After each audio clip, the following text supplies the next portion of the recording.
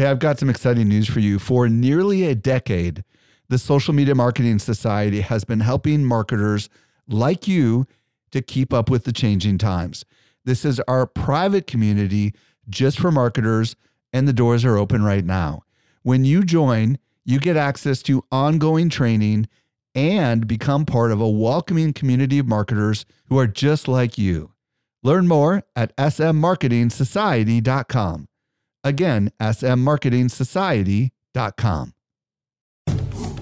Welcome to the Social Media Marketing Podcast, helping you navigate the social media jungle.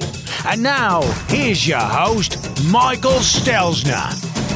Hello. Thank you so much for joining me for the Social Media Marketing Podcast, brought to you by socialmediaexaminer.com. I'm your host, Michael Stelzner, and this is the podcast for marketers and business owners who want to know what works with social media. I'm super excited about today's show. I'm going to be joined by Dan Gingiss, and we're going to talk about social customer service. And you might be thinking to yourself, social customer service? What's that got to do with marketing?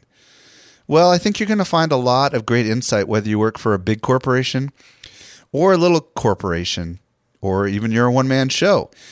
Chances are pretty good that there is a very important side to social that you may not be thinking about, and I think you're going to find a lot of value in today's show. Also, if you want to reach out to me, podcast at socialmediaexaminer.com. Come straight to my inbox. And let's go ahead and transition over to today's awesome discovery. Helping you stay alive in the social jungle, here's this week's survival tip. I'm joined this week by Eric Fisher, and if you listened to the last episode, we talked about how our Facebook page went missing. And in that episode, we mentioned something called business.facebook.com, and Eric is here to talk a little bit more about it. Eric, first of all, is there an official name for this thing? It's called Business Manager or Facebook Business Manager. And tell us a little bit about what you've been able to figure out about it. And just full disclosure, we've only been using this thing for a couple of days, but we want you all to know kind of what it is. Well, what I can see that it is, and hybrid mixed with what Facebook calls it, is a more secure tool to manage your access to pages and advertising accounts. And it really gives you the ability to give a lot of different permissions to a lot of different people on a bunch of different pages, but you can do it all in one place. Yeah, and when we set it up, what was kind of interesting about it is when you typically manage a Facebook page, right, with the old style, you would go, I forget how you get there, but you would click on a couple settings and then it would show you all the different people that have access to your page. And I think you could make them an administrator, an editor, someone who handles advertising. And I'm pretty sure the business manager has the exact same levels of granular controls. But I think what I've been able to discover is that you can also very easily assign someone access and revoke their access.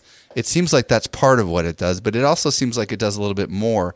Have you had a chance to fiddle around with it at all to see exactly what it does? Yeah, instead of having to go to the Facebook page that you want to change, page roles for, where you would go to settings and then page roles, and then it'll give you that list of all the people that have access. It's different because you can go into Business Manager and you can more granularly and quickly, like for example, what I just told you to do is literally what you would do with one page. But what if you've got 2 pages or multiple pages and, 10, 20, 30 people or more across all those different pages? It makes it a lot more simple. It's all in one place. And I'm logged in right now to business.facebook.com. And by the way, that's where you sign up. It's very easy. They're going to ask you some questions about how big is your organization. But when you go in there, the first thing I see is how much I've spent on my advertising and the total impressions. Then I see my ad account and I see my page account. And on the left, I have Ads Manager, Power Editor, and then Business Settings. And then under Business Settings, there's a bunch of different options like people, pages, ad accounts, apps, pixels. So this is where you'll find your remarketing pixels, product catalogs, which is kind of interesting. I don't even know what that is. Your Instagram account, what's kind of cool is you can quickly assign your Instagram account, your payment methods, your projects. This is kind of cool. So you can create a special project here, and then you can assign different people and different organizations to the projects. Partners, from what I can tell, is it allows you to have people or groups have certain kinds of access, shared logins, which looks like it's no longer there. There's a whole bunch of cool little things. I haven't totally fiddled with this, but it seems like it's kind of just a simple little interface for managing your pages. And I don't think they have a mobile app. Are you aware of a mobile app on this thing? No, although I know that you can go to the site. It pretty much functions on a mobile, on Safari. So I tried it that way. One of the key things from my experience, having worked with Facebook pages prior to Social Media Examiner and then prior to Business Manager, is that it used to be that you had to be friends with somebody on Facebook, personal profile to personal profile, friends, before you could add them to be a part of your page under any role. This eliminates having to do that. That's cool.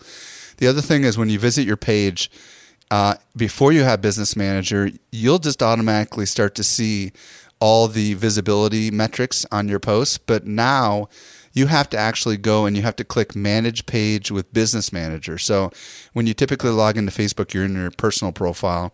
You have to kind of switch to your business page profile. And when you do that, the top navigation bar changes colors into a darker gray. And then as you start scrolling down on your Facebook page, you start to see the reach metrics, which are hidden once you switch over to the Business Manager. So, the main reason we're using it is because, as we mentioned in the prior episode, had we been using Business Manager, it would have been a lot easier for us to assign somebody who has a big Facebook ad account to our Business Manager account and then allow them to escalate the fact that our page was missing. And without that, it all had to be done kind of old-fashioned ways over emails and such. Anything more that you discovered on the Business Manager side of things? I think I'm trying to think if there's anything else I'm missing. Oh, the one other cool kind of piece here is that you can have Business Manager admins who are administrators over that, but they don't necessarily have to have access to any of the pages. So in other words, it adds that one extra higher level of oversight and administration than just the page level. Very cool. Well, there you have it. Check it out, business.facebook.com. Eric, thanks for telling us all about it today. Thanks for having me. I was recently at Social Media Marketing World, and I had a chance to connect with some of our best customers. A lot of them listen to our podcast, just like you do. Not everyone knows what I'm about to share with you. We do something special here at Social Media Examiner. The best of the guests that you hear on the Social Media Marketing Podcast not only teach at our conference, but they're also part of our secret society called the Social Media Marketing Society. Each month, our top tier guests who have been on my show are invited to train inside our society for an exclusive group of marketers who are just like you. The training is designed to help you go from being a passive consumer of content to a marketer who is in active learning mode. So if you're ready to make real progress with your marketing, you're a perfect fit for the Social Media Marketing Society. Join us by visiting smmarketingsociety.com. We've got a really big sale that is ending very soon, so don't delay. Again, visit smmarketingsociety.com and join today. And with that, let's transition over to today's interview with Dan Gingiss. Helping you simplify your social safari, here's this week's expert guide. I'm really excited to be joined today by Dan Gingiss. If you don't know who Dan is, he's the former head of digital customer experience for Discover Card. He's also the co-host of the Focus on Customer Service podcast, and he's the brand new head of digital marketing for Humana. Dan, welcome to the show. Thank you so much. Really appreciate you having me on. So today, Dan and I are going to explore how to better service your customers using social media. And it's something we haven't really focused in too much on this show, but I think you're going to get a lot out of it because it's a very important part of social. So Dan, let's start with your story. How'd you get into social, and then how'd you end up getting into the customer care side of social? Well, most of my career, I've been a marketing or product development person, but I've always been in some way in a service business. I mean, even in high school, I delivered pizzas for Domino's and learned how to interact with customers. And I remember my first job out of school, I was a marketer at a direct response company that sold high-end collectibles, plates, dolls, figurines, that sort of thing. And one year around Christmas, I got a phone call that really should have gone to customer service, and somehow this woman bypassed our customer service and got to me in the marketing department. And she was all upset because her item that she had ordered was not there yet, and we were going to ruin Christmas because it was a gift for her grandson. And, at that moment, I didn't even have to think. It was just like my gut took over. And I told her Christmas is not going to be ruined on my account. And I hung up the phone. I went to our warehouse. I got the item that she wanted. I personally packed it up, walked it over to FedEx, and ensured that it was delivered on the 24th. And I made a really, really happy customer, and that felt good. And so everything that I've done in my career since then has really been around making sure that the customer is at the center of everything that I do. And I think marketers sometimes forget that because the goal is to sell, or the goal is to cross-sell, or to retain, or whatever it is. And that taking just that extra moment to think about something from the customer's point of view usually will make you a much better marketer, because you'll do a better job of finding something that's relevant to your audience. So I got to Discover, and I had a number of roles at Discover over almost 10 years, again, mostly in the marketing area, until about 3 years ago when I joined the digital team. And I was responsible for the design and development of our website and our mobile app. Just to give you an idea, that's over 45 million logins a month. Wow. So this is really the way that people interact with their credit card. And so everything that we did had a massive effect on customer experience. And I was very proud of the fact that right before I left, Discover, after 8 years, won the J.D. Power Award for best customer experience, taking it away from Amex. And as kind of the smallest of the credit card issuers, that was a really, really big deal. So the other part of my job was social media as well. And when I started it 3 years ago, I was actually pretty new to social media. And a colleague of mine and mentor told me that the best way to learn social media is just to dive in and do it. And he was totally right. So I signed up for Twitter, and I, started following people, and I started tweeting. And like most people, I got addicted to it and absolutely loved it.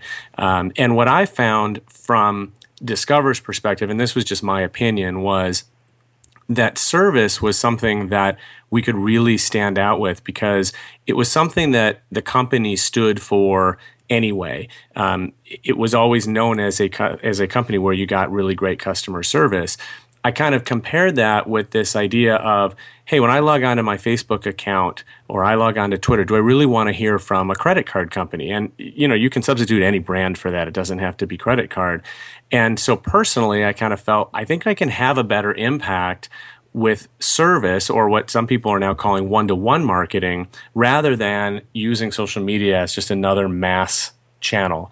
And that's really where our focus was. And we had terrific success with our customers in social, and even with prospects who, on countless occasions, might start off negative or suspicious of a brand, and they can be turned around easily just by the way that you interact with them. This show is obviously called Social Media Marketing, and a lot of marketers are listening to this show. And you used to be a wholesale marketer, if you will, deep all the way through. And for a lot of social media marketers, they're thinking about things like driving traffic, getting leads, conversions, and all that kind of stuff. How ought they think about customer service when it comes to their social media marketing? Well, I'm sure you've read the same statistics that I have. I think the main studies from Gartner that says that as soon as next year, 85+% of companies are going to have to compete on customer experience. And the reason is that a lot of industries, you can't compete on cost or price anymore. It's just getting too expensive to do that, and it's a no-win game. And so the companies that are figuring out how to differentiate themselves based on experience are the ones that are winning. And customer service is just a piece of the experience, and so is marketing for that matter.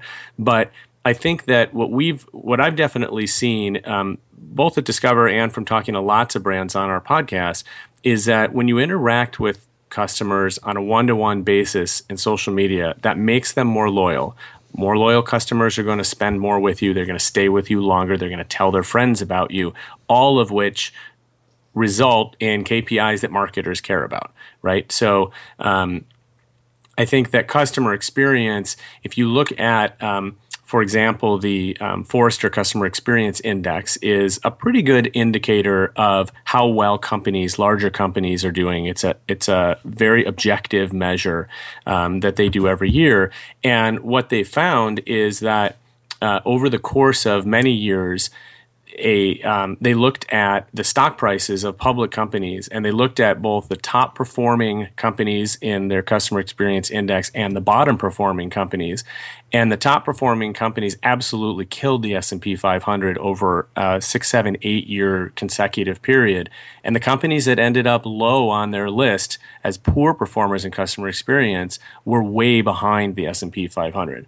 Now, I know some of your listeners are working for non-public companies or even very small companies. But if you think about why a company's stock price would move, it's because they're making money or not making money. And so there is a direct link between customer experience and profitability.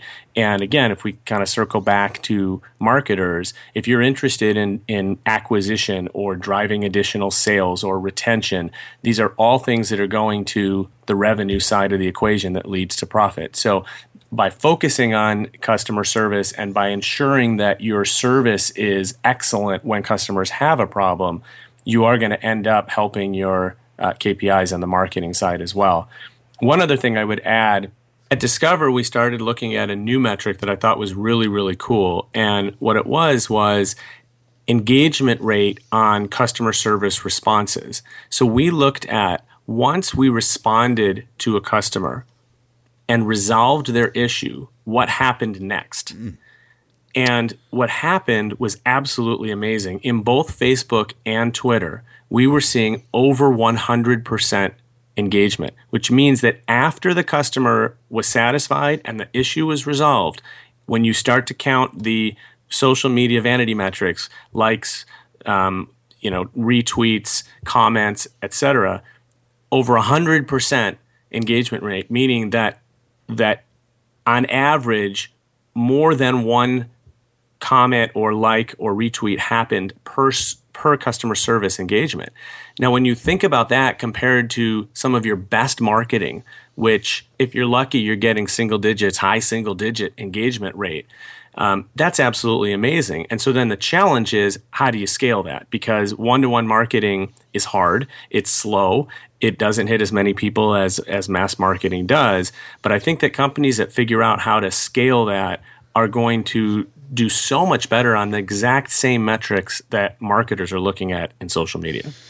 I want to get to the scaling thing, but before I do, in your Focus on Customer Service podcast, you interview lots of different businesses, and I'd love you to share one or two examples, maybe a big and a small business that are doing this customer service thing right, and maybe just like what has been the outcome. You don't need to go into extraordinary details, but maybe just share one or two stories. Sure. I mean, we interview all sorts of brands, big and small, and a lot of brands that you've heard of, Whole Foods and JetBlue and Chipotle and Hertz, et cetera. I actually want to give you two brands that maybe you haven't heard of because I thought they were fascinating. The first was Telstra. Telstra is the largest telecom in Australia. And unlike most of the telecoms in the United States, they've decided to differentiate based on service. And I mean, think about that for a minute and think about how often in the US we're complaining about our telecom or cable companies or mobile phone companies. Right. And these guys have focused on service. And so what they have managed to do that I have not heard from any other company is they've managed to connect all of their systems into a single CRM, including social, so that any customer contacting them in any channel can actually have the same agent help them as long as that agent is working. So if you called yesterday and talked to Sally and today you're tweeting and Sally's there, Sally will tweet you back. And if you click on the click to chat, you'll get Sally.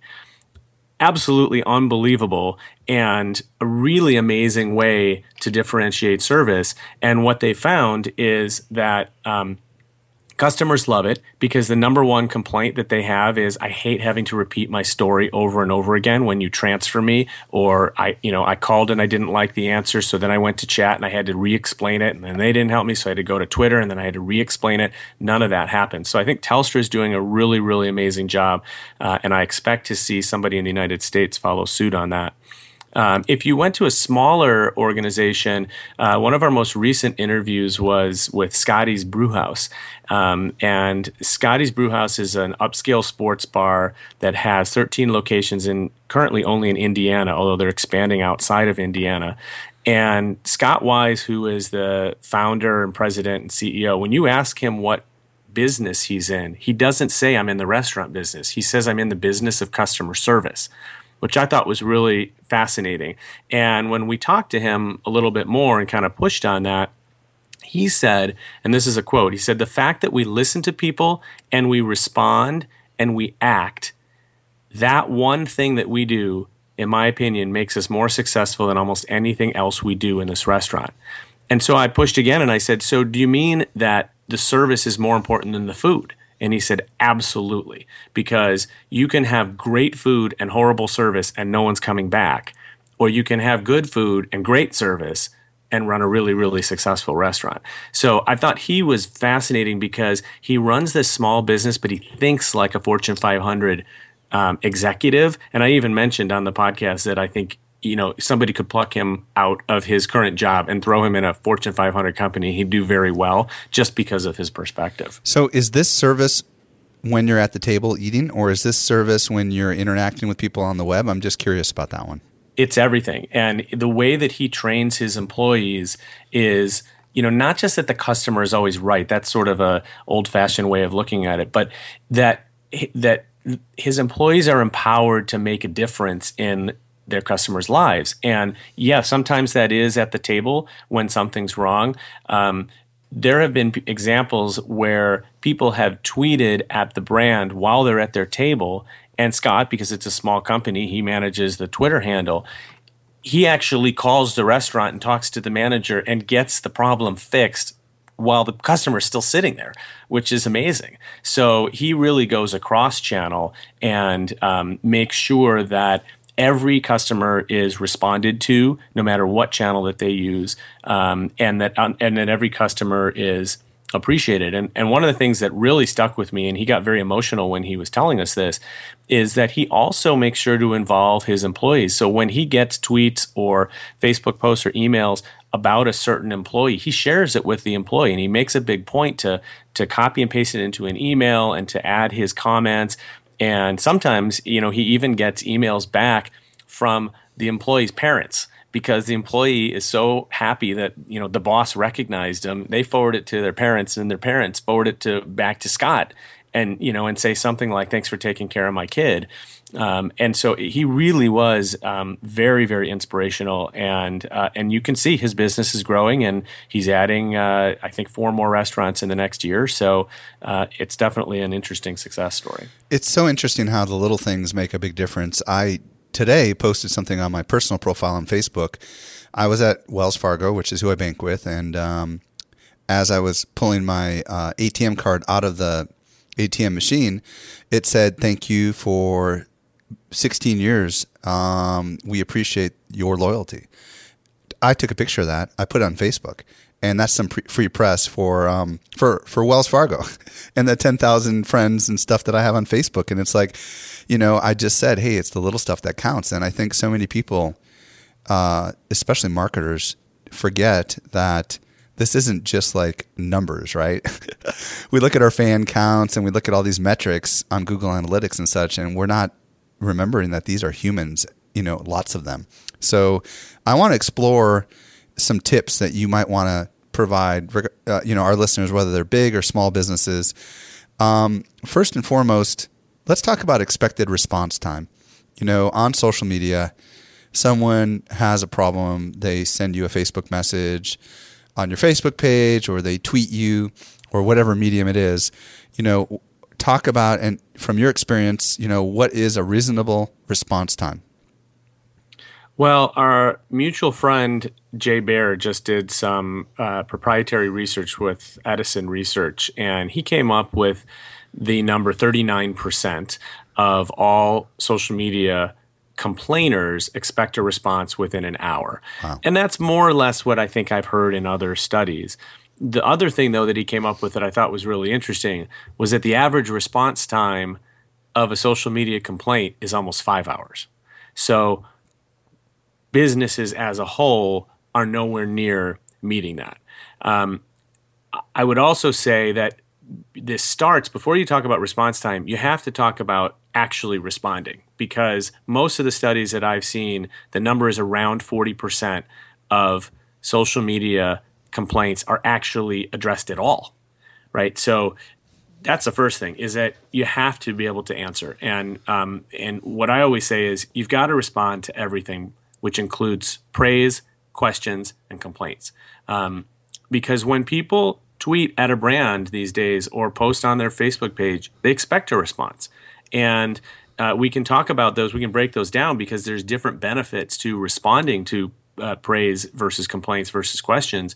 But they're all of benefit to both your customer and to the company. Yeah, let's break it down. Well, I think that, the reason, if you talk to companies that are not responding, usually what you hear is they're afraid of complaints. And so we should start with complaints. And I think that fear is really unfounded. Complaints will tell you a lot about what's going on with your business. And if you really look at the substance of the complaint, you're generally going to find that there's something wrong with your product or service. There's always a little truth in there, even if the complainer is super over the top aggressive, right? Absolutely. Absolutely. And, certainly there are customers that we would appreciate, maybe being more tactful than they are. But you're right. There's a kernel of truth there. And again, Jay sort of refers to it as the canary in the coal mine. It's that early warning system that something's going on that's deeper than just what's happening on social media. You gave an example of a good experience where you went to social media. Certainly, brands see all the time that when they have bad experiences, people also take a picture and go to social media as well.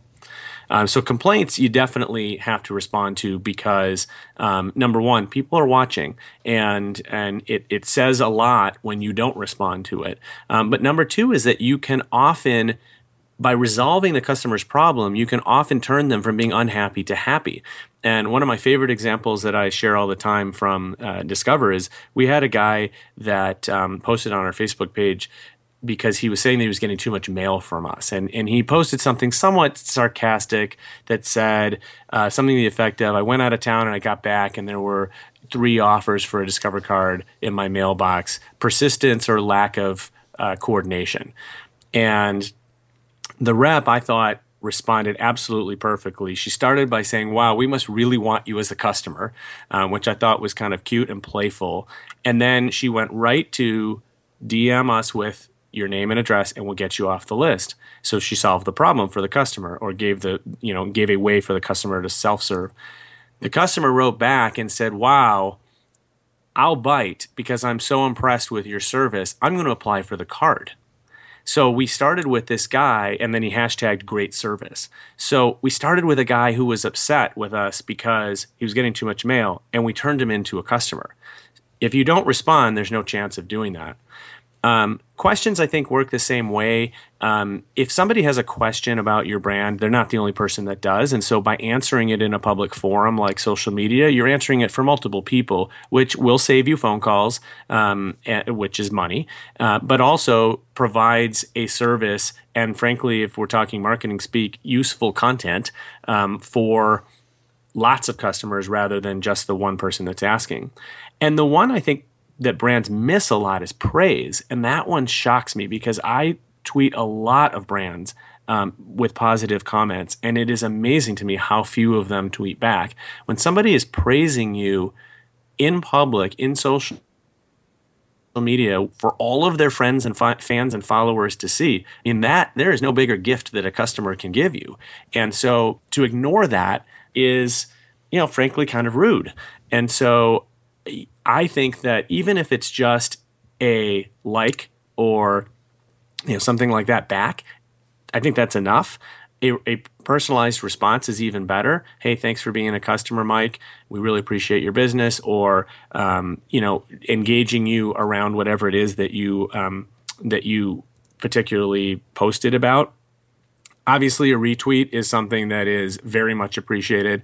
I had a similar experience to what you talked about with Wells Fargo just recently. I brought my car into the BMW dealership, and they have a scanner when you drive into the garage. And the second you drive in, the TV screen changes. There's a TV screen right in front of you, and it says "Welcome," and it has your name on it. That's cool. And it was just really cool. So, of course, I stopped, took a picture of it, tweeted about it, and they retweeted it. So I think that, responding to everything is absolutely key.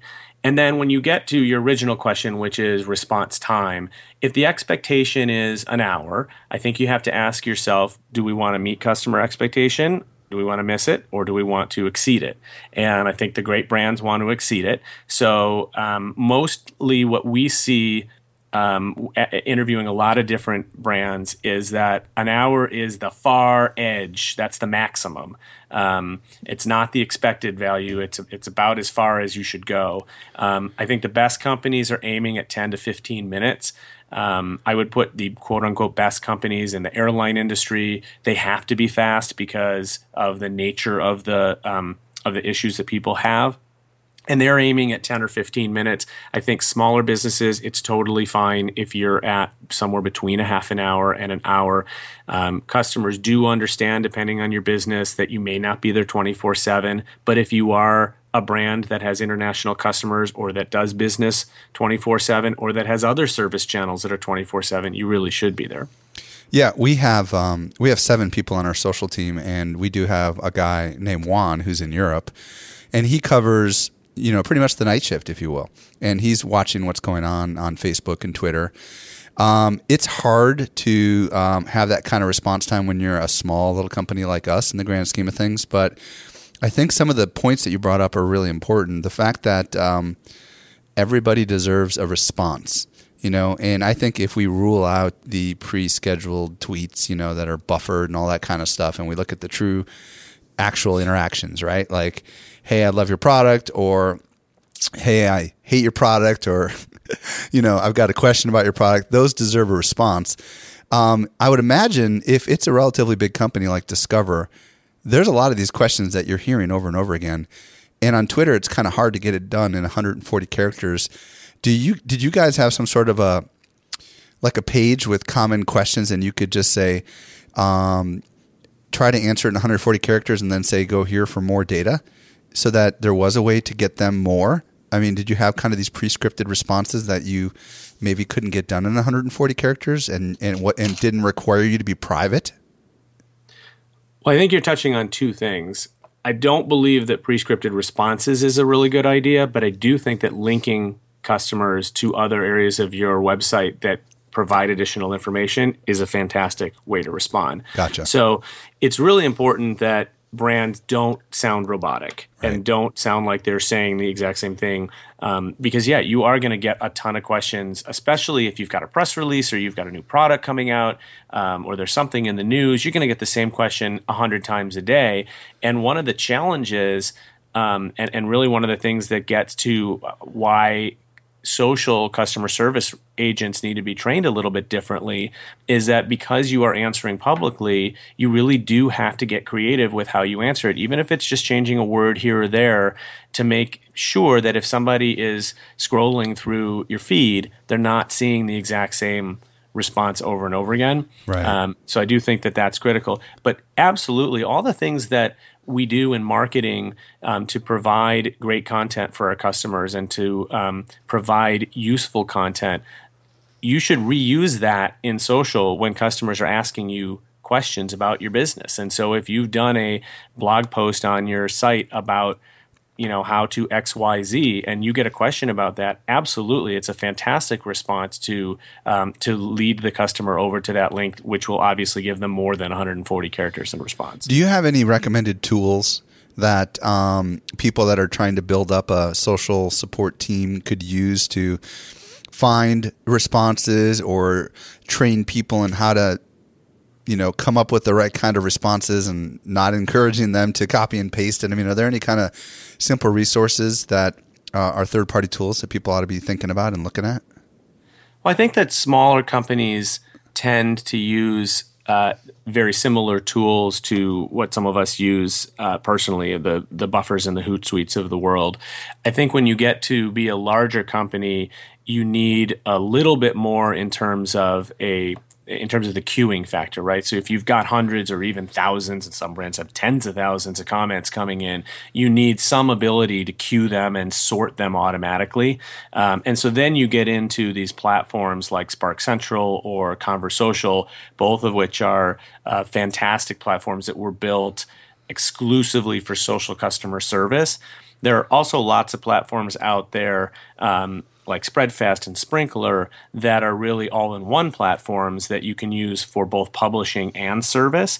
And depending on your brand and depending on your goals, it may make sense to have an all-in-one, and it may make sense to have separate ones for publishing and So these service. tools help you interact with people and make sure they get to resolution, I'm guessing. But what about, do they also have databases in them so you can search for answers, or is that something else in a different kind of a tool? Yeah, that's probably a different tool, and I'm not as knowledgeable about that. Discover had an internal one that we were able to tap into that our phone reps used and our chat reps used, and we would often just edit it a little bit. So That's cool. we would take the same FAQ but turn it into a tweet, for example, to help with the 140 characters thing. What about like language use? I mean, obviously, especially with Twitter, when you're talking about 140 characters, and you know how a single tweet could lead to bad PR if you're not careful, right? So, are there any kind of keywords we should avoid, or not keywords, but words we should avoid, or words we should always include when we're responding to people? Well, when we ask most people what is the most important thing about delivering great customer service, the word that comes up probably more than anything is empathy. And so that's not a specific word. I'm not saying you should use the word but empathy, like I hear you, but that kind of stuff, right? yes, if you can demonstrate empathy in your response, you are generally going to be much more successful. And yeah, that means that, okay, I understand you're frustrated, or, let me help you with that, whatever it is. I think that's really critical. Otherwise, you should align to your brand voice in marketing. So generally, the brand team or the marketing team is going to have established some sort of brand voice that, our brand wants to be XYZ. And on the service side, you should try to adhere to that as well, because you want to, whether you're working from the same handle as the marketing team, or whether you have separate handles for marketing and for service, you are still the same brand. And so you want to make sure that the voice of the brand remains the same. And then I think, it's important to write down what your brand wants to be on social and the rules that your brand wants to follow. So some brands say, for example, that they don't want to use abbreviations because it's lazy. So things like PLZ instead of please. Some brands are totally fine doing that.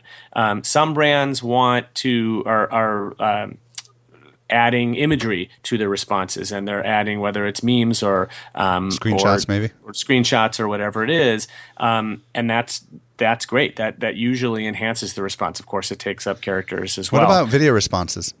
Are you seeing more of that? Video responses, we're seeing some of it. I think one of the more famous ones is Warby Parker does that.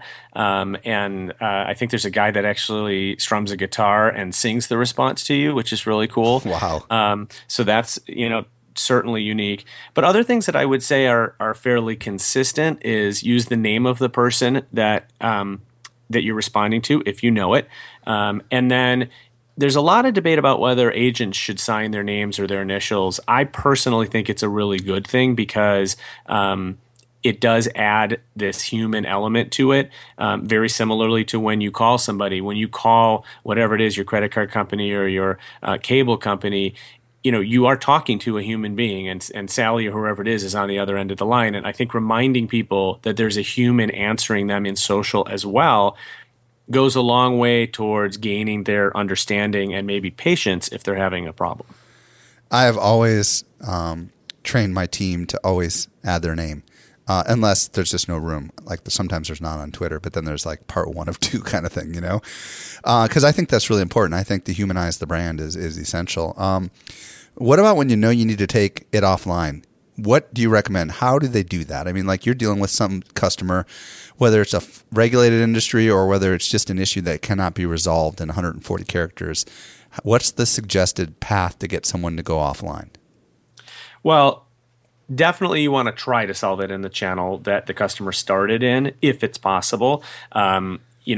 The worst thing that you can do is immediately respond back to a tweet by saying, please call us at our 1-800 number, because the customer probably knows they can call you at the 1-800 number, but they chose to tweet instead. Or what if they said, call me, I'm waiting for you here? That might be a better response if that's even possible. Yeah, that'd be a much better response. I think that if you can, so the first goal would be to stay in channel. The second goal would be to use some of the, secondary modes within those channels. So going to a direct message, for example, is a nice move. We introduced a click to chat feature within Facebook and Twitter that made it so that you don't have to leave the channel. So if you tweeted at us a question and it was about your account and there was no way that we could respond publicly, we could put a link on there that would open up a private chat window between you and the agent, and the agent could validate your account and answer your question, and you've never left Twitter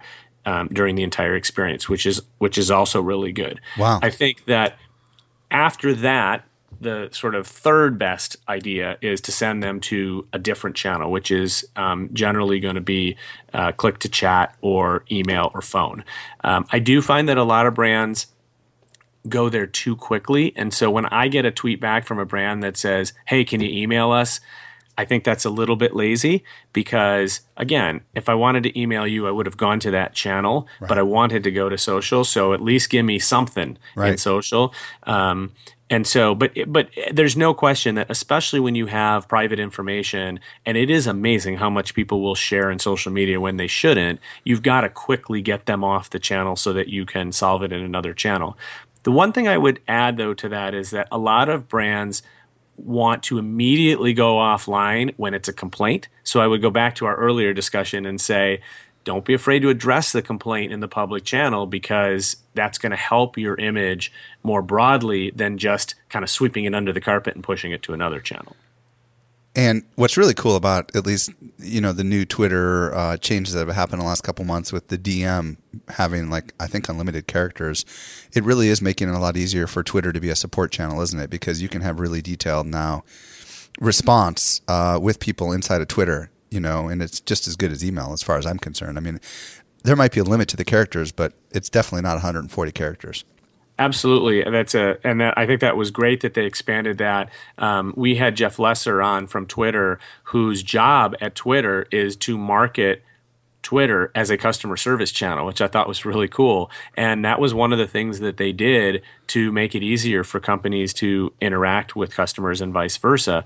I would say that my advice would be sure that you answer something publicly first. So if I tweet at a brand and they DM me back, then the problem is that somebody that goes and looks at their feed, it looks like they never responded to me. So you still want to have that response in public, even if it says, hey, we've DM'd you so that we can take this offline. But I think DM is great. The only challenge that some regulated industries may have is sort of trusting the security of Facebook and Twitter.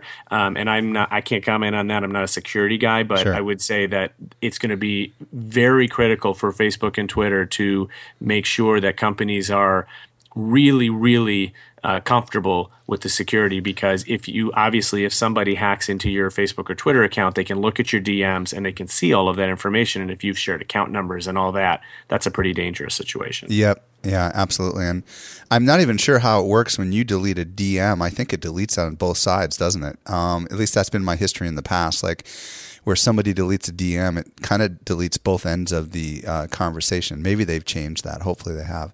Well, Dan, this has been awesome, man. Thank you so much for diving deep and giving us a really good lay of the land on how to better service our customers with social media. If people want to track you or interact with you via social or whatever other channels you've got, where do you want to send everyone? Well, I'm on Twitter at dgingus. I use that in a lot of places as well. So if you want to find me on Blab, I am there as well. LinkedIn is also a popular channel. I'm Updates mostly available. Facebook is kind of a personal channel for me, so I don't really do that one other than friends that I know. But also, I would ask them to check out the Focus on Customer Service podcast, where you can hear us interview brands. If you really want to learn and dig deep into the challenges that brands are having with service and the things that they're doing, and really highlighting brands that have figured this out across all sorts of industries and sizes. The podcast is on iTunes, Stitcher, SoundCloud, and you can always tweet at us as well. We love to know brands that are doing a great job. So if you've had a great experience with a brand in social media and you just had this wow moment, I definitely want to hear about it, because that's the kind of brand that I want to have on our podcast. Very cool. And everybody, DGINGISS, D Gingus, is that correct? Did I pronounce that properly? You got it. Awesome. Dan, thank you so much for joining us today and sharing your insight. Well, thank you for having me. I really appreciate it. Well, I hope you got a lot out of that interview with Dan. Well, if there was anything we mentioned in today's show and you just didn't catch it because you're out and about, don't worry. We take all the notes for you. Visit socialmediaexaminer.com/175. That stands for episode 175. Man, can you believe this show has been going for 175 weeks straight? Kind of crazy. Also, hit that subscribe button on your podcast player so you never miss a future episode of this show. If you like the show, would you do me a favor and let your friends know about it? That's the best way for us to get new listeners to the show. And of course, we want new listeners to the show, as anybody would. Well, this brings us to the end of yet another episode of the Social Media Marketing Podcast. I'm your host, Michael Stelzner. I'll be back with you in the driver's seat next week. I hope you make the absolute best out of your day. And may social media continue to change your world. The Social Media Marketing Podcast is a production of Social Media Examiner. Hey, just a quick reminder, join the Social Media Marketing Society today and level up your marketing for your company or your clients. Visit smmarketingsociety.com to find out more.